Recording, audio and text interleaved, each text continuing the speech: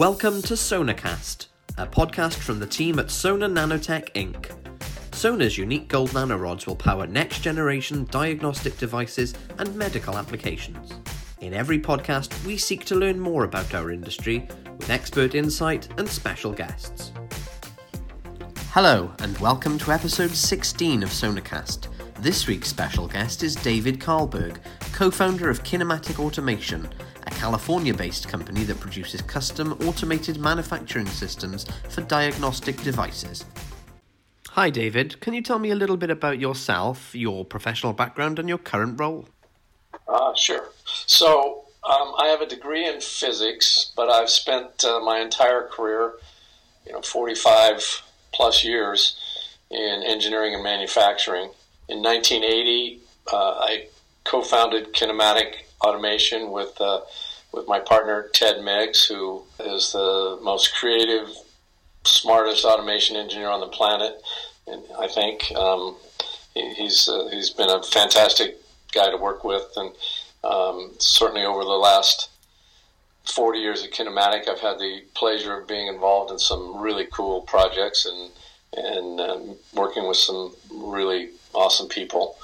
Being here for those 40 years and doing the kinds of things we've done has allowed us to, create some pretty clever and ingenious products and processes for test strip manufacturing, including a number of patents. So it's been a great ride.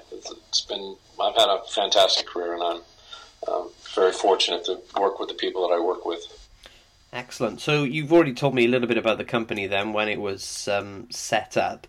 Could you tell me a bit more about the inception, how that all came together, and then perhaps go on to tell me a bit about the company's development through the years and what it does now? Sure. Ted and I started working together at a startup in the San Francisco Bay Area in the mid 70s, I guess it was, early to mid 70s, and we got together in 1980 and formed Kinematic. So over the last 40 years, we've been working together here doing that, and probably the last 35 or more than 35 years, we've been specializing in automation for the test strip industry.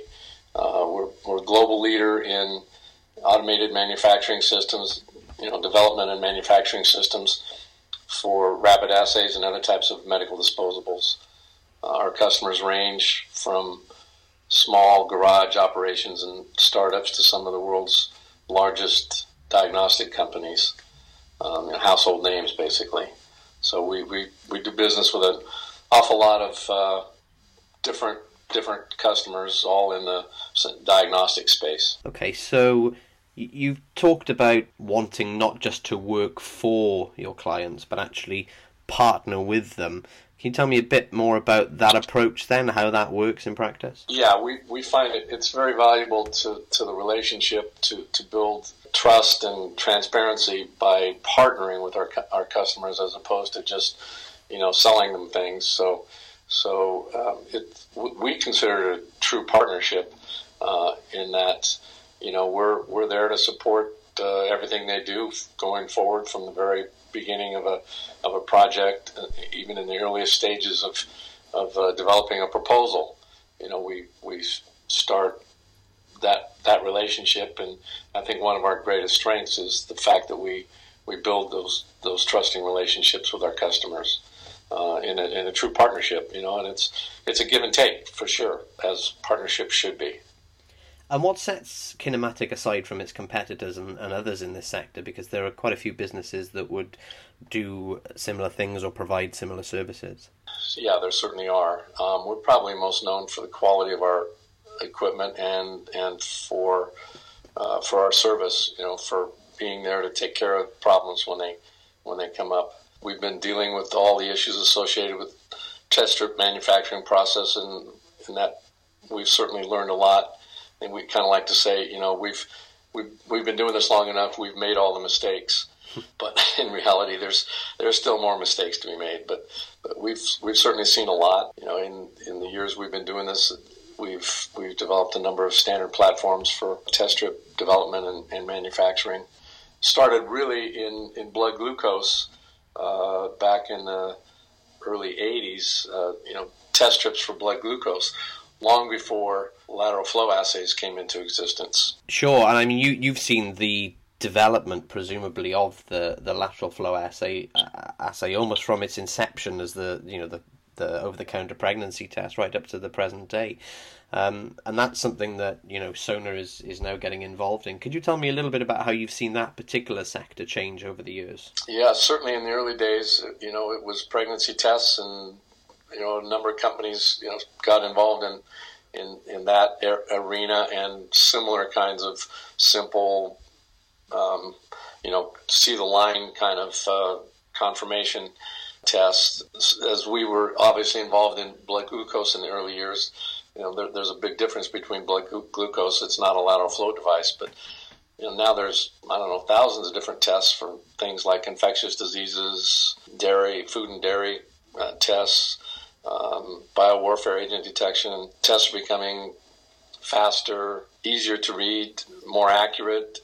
And I think, the trend these days is toward multiplexing, where there's multiple analytes being run in a single device. Sometimes that involves multiple test strips in a device, which can be challenging from an automation standpoint. The trend is to put more tests on a single strip, and that's certainly evolving all the time. So does that answer your question? Absolutely, yeah. And I think it's quite interesting you said about customers asking for more in that respect, especially when it comes to multiplexing. How then does that affect you and your processes and the equipment that you produce? Are you having to innovate now, more than ever? Probably. We're primarily involved in traditional lateral flow, and we get involved in some projects for multiplexing using multiple strips in a cassette. We've not yet done, true multiplexing on a single strip. Okay, what are some of the other challenges that you're facing then, or the demands from customers? How are things progressing for you at the moment? Well, probably one of the biggest challenges we see is scale up to high volume manufacturing. Too often we see companies that have develop their tests based on manual assembly lines, and when it comes to automation and they want to grow their volumes, they're restricted by some of the design decisions they made based on hand assembly. Reliable high-speed assembly processes require some differences in cassette design to ensure that the strips are retained in the housing during the assembly process.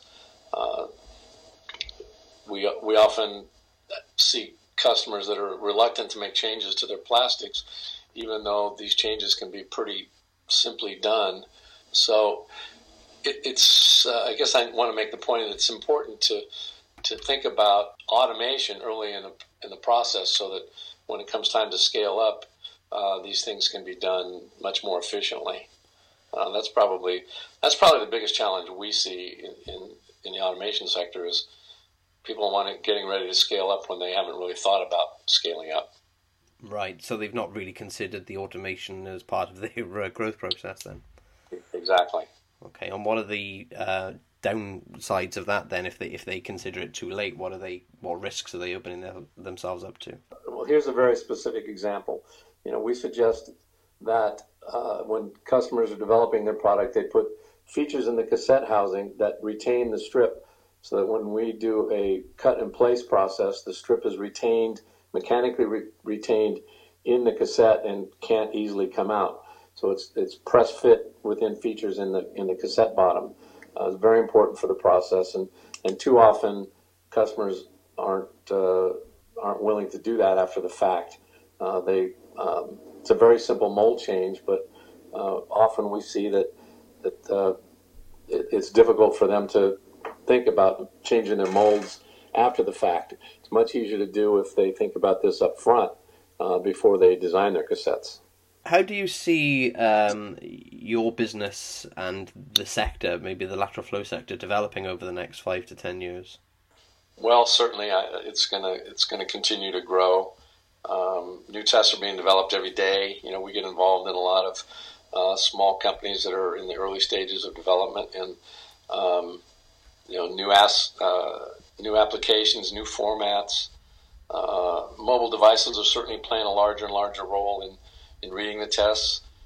So I think there's going to be a lot of probably integration of a test to more mobile devices, and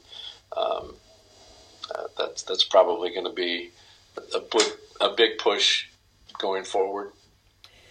Yeah, and that's certainly something we've seen as well, the move towards handheld reader devices and mobile technology, smartphones and the like. How does that affect you and your business then? Are you having to think of new ways to produce based on that? Or will you just carry on doing what you're doing? Yeah, it hasn't really affected us because the devices themselves are pretty basic. It's the integration, the third-party integration of readers or smart phone devices that allow automatic reading of the results. So from the manufacturing standpoint, we haven't seen anything yet.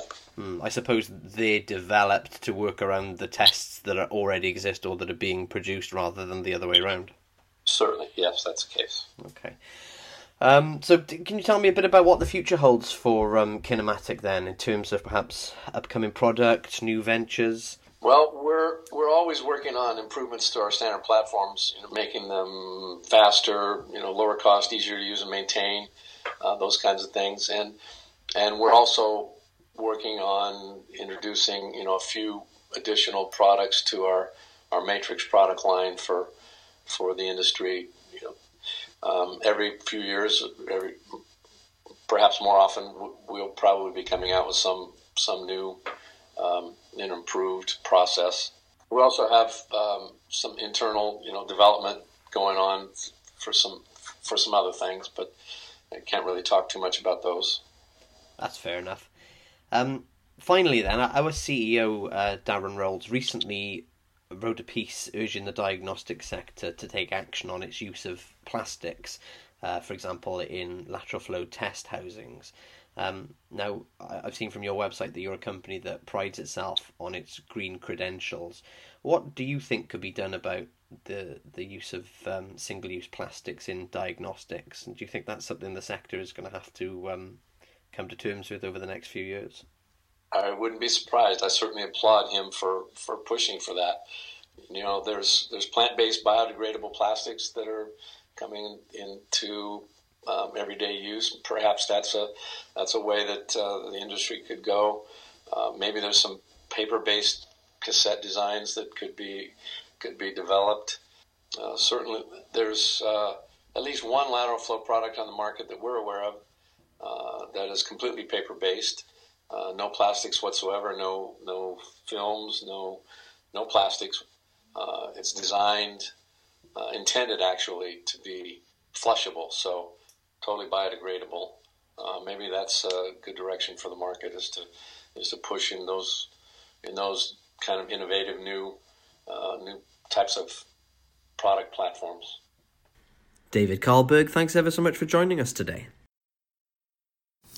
That's all from Sonacast this week. Thanks for listening, and don't forget to subscribe to make sure you don't miss future episodes.